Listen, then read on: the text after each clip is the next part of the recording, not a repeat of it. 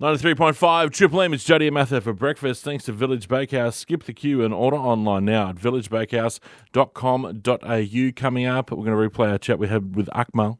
Oh, gosh, he was so By funny popular yesterday. demand. Gosh, he's a funny man. His show's going to be hilarious. Yes. But speaking of nights out that are going to be hilarious or not hilarious, I've got to go out for dinner tonight. That'll be fun, though. A little dinner date.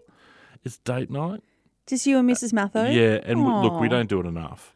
And there's a reason for it. I hate it.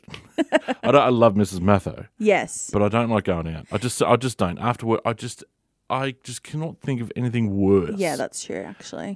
Than getting dressed up and going out. And we are going to somewhere nice. Yeah, I've just told you that you do have to dress up for the occasion. So I'm assuming thongs aren't going to be the go. I'm going to have to put in closed-toed shoes. Yeah. So it sounds like a nightmare already. Pants. How do I get out of it? Like what? You can't. What? I know I can't because I was sent. This is how our life works now.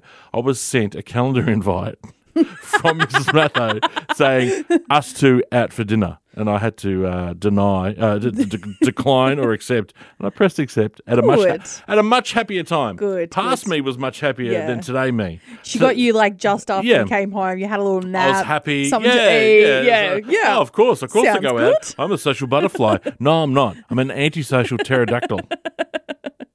No, it should be good though. You'll have a nice time. The food, I heard, is It better be good. good. I'll tell you what, it better not be fancy. What I want is something brought out to me slab-like. Oh, don't look at the menu then. So, oh, really? Oh, don't tell me it's all artsy, crafty. It is. Oh. Well, Mr. Jodi and I are going to the same place at the end of the year. Yeah. And it's because it's fancy. Oh, gosh. I can't do fancy. You got to put a shirt on and everything. Yeah, you've got to brush your hair. I'll have to have a shower. Gosh.